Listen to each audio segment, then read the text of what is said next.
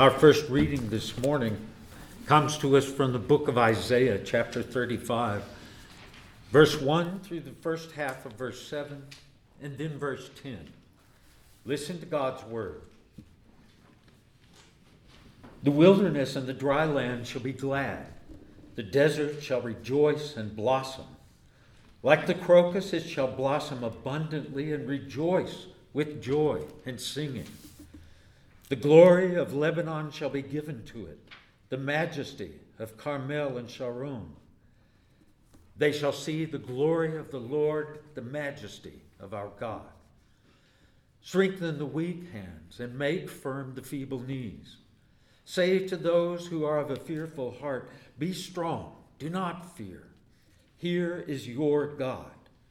He will come with vengeance and terrible recompense. He will come and save you. Then the eyes of the blind shall be opened, and the ears of the deaf unstopped. Then the lame shall leap like deer, and the tongue of the speechless sing for joy. For waters shall break forth in the wilderness and streams in the desert. The burning sand will become a pool, and the thirsty ground springs of water. And the ransomed of the Lord shall return and come to Zion with singing. Everlasting joy shall be upon their heads. They shall obtain joy and gladness, and sorrow and sighing shall flee away.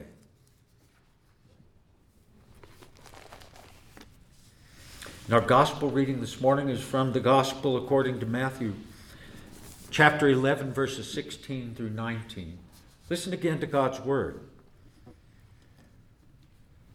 But to what shall I compare this generation?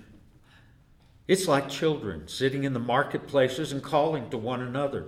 We played the flute for you, and you did not dance. We wailed, and you did not mourn. For John came neither eating nor drinking, and they say he has a demon. The Son of Man came eating and drinking, and they say, look, a glutton and a drunkard, a friend of tax collectors and sinners. Yet wisdom is vindicated by her deeds. This is the word of our Lord. Thanks be to God.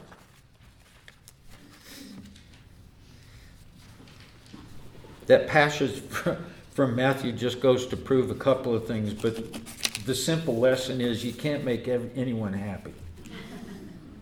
It isn't going to happen. Do you remember Franco Zeffirelli, the guy who did Romeo and Juliet with, I can't remember the two kids' names anymore. Huh? Leonardo DiCaprio? No, the old one. The old one. Yeah, the old one. That one's good too, but the old one, I can't remember their names. But we watched it in junior high school. Well, actually, it was a film strip. And when it got to certain parts of the film strip, the teachers had to go in with a permanent black marker and black some things out because they weren't really appropriate. I think they might not have been so bad, except it was junior high. We were all little hormone storms anyway. It just would not have worked well. But Zeffirelli also did a movie for TV called Jesus of Nazareth. And he got Robert Powell to play Jesus. And if you've never seen, you probably don't see him much anymore at all. But Robert Powell does narrate a whole lot of BBC productions. The really cool thing, I guess, to Zeffirelli was the fact that Robert Powell was great at looking so pained, so reverent, being quiet. Like the whole world was on his shoulders all the time. Yeah, it was, but, come on. Who behaves like that and draws crowds? Oh, woe is me, Lord, I am not worthy. We don't hang out with people who suck the life right out of us. We know them, right? I have several friends that I can be around them for an hour, and then I feel like I've got no soul left. I love them, but I can't be around them long. We want to be around people for whom life is a joy and a pleasure. We want to be around people who laugh, people who know good jokes, people who remember funny things that happened in their lives.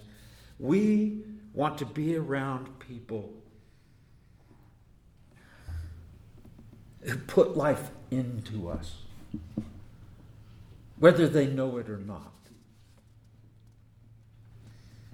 And I think that's probably why sometimes we have a little problem with that Jedi Jesus. He comes across more as Obi-Wan Kenobi than he does as the Son of God and a human being. But try to tell Christians Jesus was as happy as he was serious, and you'll get these looks from some people. Jesus was not happy. Jesus was pious and reverent. And if you're going to be pious and reverent, you can't be happy. You must always look like the whole world has turned against you and you are a tortured soul. Personally, I think people like that are dull. There's a Billy Joel song that says, I'd rather laugh with the sinners than cry with the saints. There you go. Jesus gathered followers everywhere, so he must have been charismatic. He must have been somebody you wanted to listen to, somebody whose presence you wanted to be in. Doesn't that make more sense than Robert Powell and Franco Zeffirelli? Even a couple of the Pharisees, think about that. Joseph of Arimathea and Nicodemus also were drawn to Jesus. And those are pious guys. They went to Jesus because they saw something there that gave them life. But Jesus also didn't go and seek out the holy people of his time.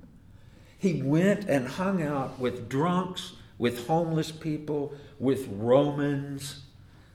That was a definite no-no. With thieves, with a bunch of smelly fishermen.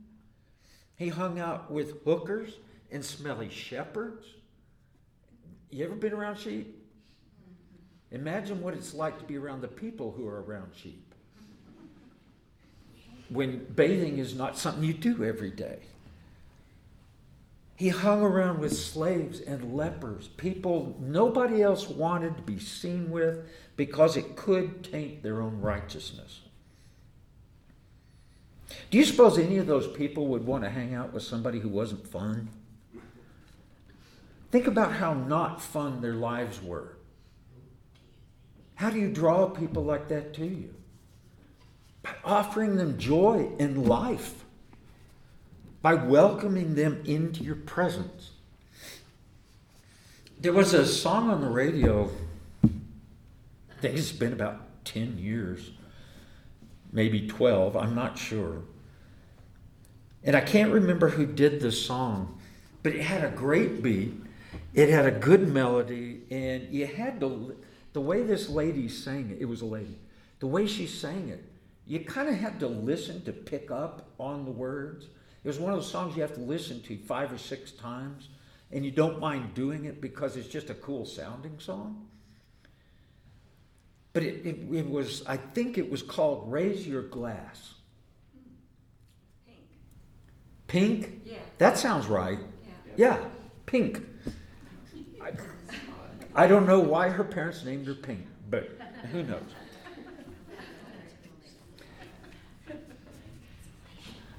But it's a song for people who don't fit in. It celebrates the people nobody really wants to be around. The words come through and you realize this is a song for geeks, dweebs, dorks, nerds, anybody who does not fit. This song says, raise your glass if you're wrong in all the right ways. That's us. If you compare Jesus to the world around him and then what we are called to be to the world around us, we are called to be wrong in all the right ways and to celebrate that.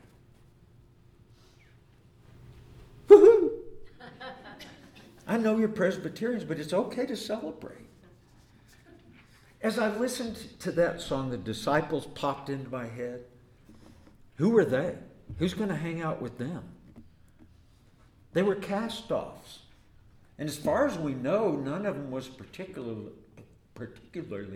religious, except maybe Simon the Zealot. Other than that, we don't know anything about him. As I listened, then Jesus came to mind. Jesus was wrong in all the right ways. And Jesus also did not mind raising his glass. Remember that as we go through the rest of this. That song says to people who feel like they don't matter, celebrate who you are. You do matter. You probably matter more than the people who matter. Do you ever stop and think that it's not the Bill Gates, Jeff Bezos, what's that guy, Elon Musk? Yeah, what a name. They don't make the world go around. The people who work for them make the world go around. You make the world go around. You're the ones who matter. Get it? Celebrate yourselves. This is a season to celebrate.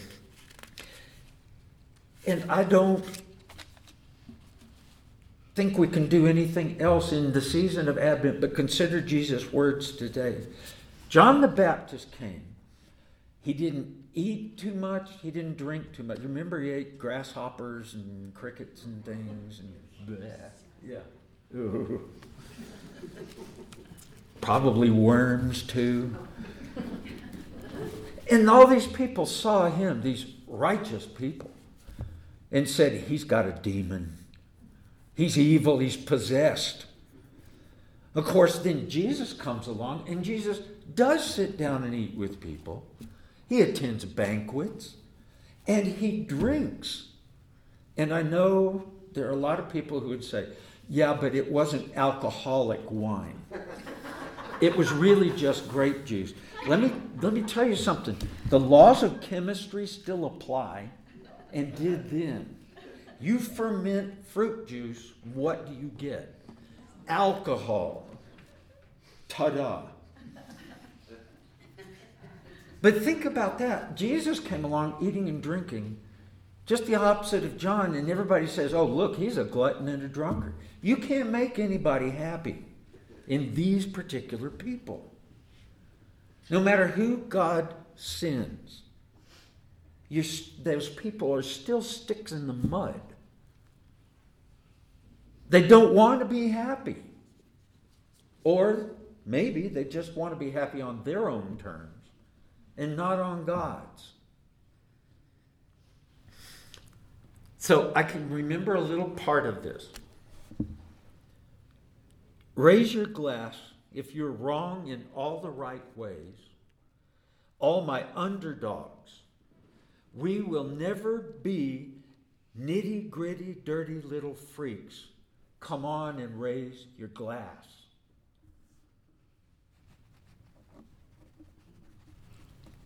I can relate to that. Anybody here able to relate to being wrong in all the right ways? Yeah, good, because you're supposed to be. If you're not, we need to talk. If you have the unmitigated gall to speak the truth to the powerful, raise your glass. If you have the temerity to work for the poor, the hungry, the homeless, the jobless, raise your glass. If you're foolish enough to love even your enemies along with your family and friends, raise your glass. And if you're impractical enough to trust God instead of money and power and security, raise your glass. All my underdogs, if you are dismissed by the powers of this world, raise your glass. You're on the right team. If nothing works out the way you planned, raise your glass. You're in the right place. If you're picked on, raise your glass. And if people say bad things about you because of the good you stand for, the good that you have done, raise your glass. Celebrate it. There is nothing better to me than to be called, I'm trying to think of the nicer things. It's not in your vocabulary. Do what? It's not in your vocabulary. Yeah, it's probably not in my vocabulary. Let's just say I've been called a communist. Woohoo! I'm not, but if you think I am, that's cool. I like it because you've marginalized me, and that makes me good. Think about this. This thing, Pink, said, I can't stop coming in hot. I should be locked up right on the spot. It's so on right now. You know what it means when somebody says it's on? We're going to throw down. And it might mean a fight. It might mean a celebration. You never know. But I think in this case, she's talking about being celebrated for being wrong, for doing this stuff that nobody thinks we should. Think about Jesus' responses to the scribes, the Pharisees, the money changers. So if you're too cool for school and you're treated like a fool, you could choose to let it go. We can always party on our own. We don't need anybody else. We love everybody else, but if they don't want to have our kind of party, they can go have their own. Our Lord commanded us to raise our glass. Remember communion?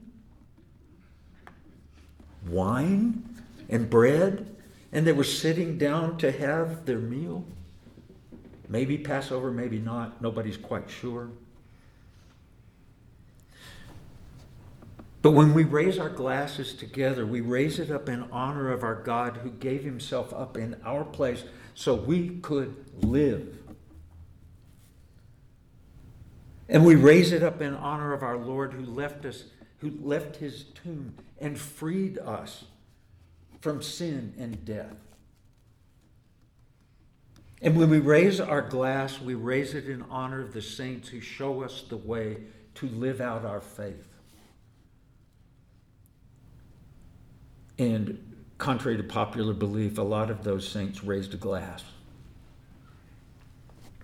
Benjamin Franklin said beer is proof that God loves us and wants us to be happy.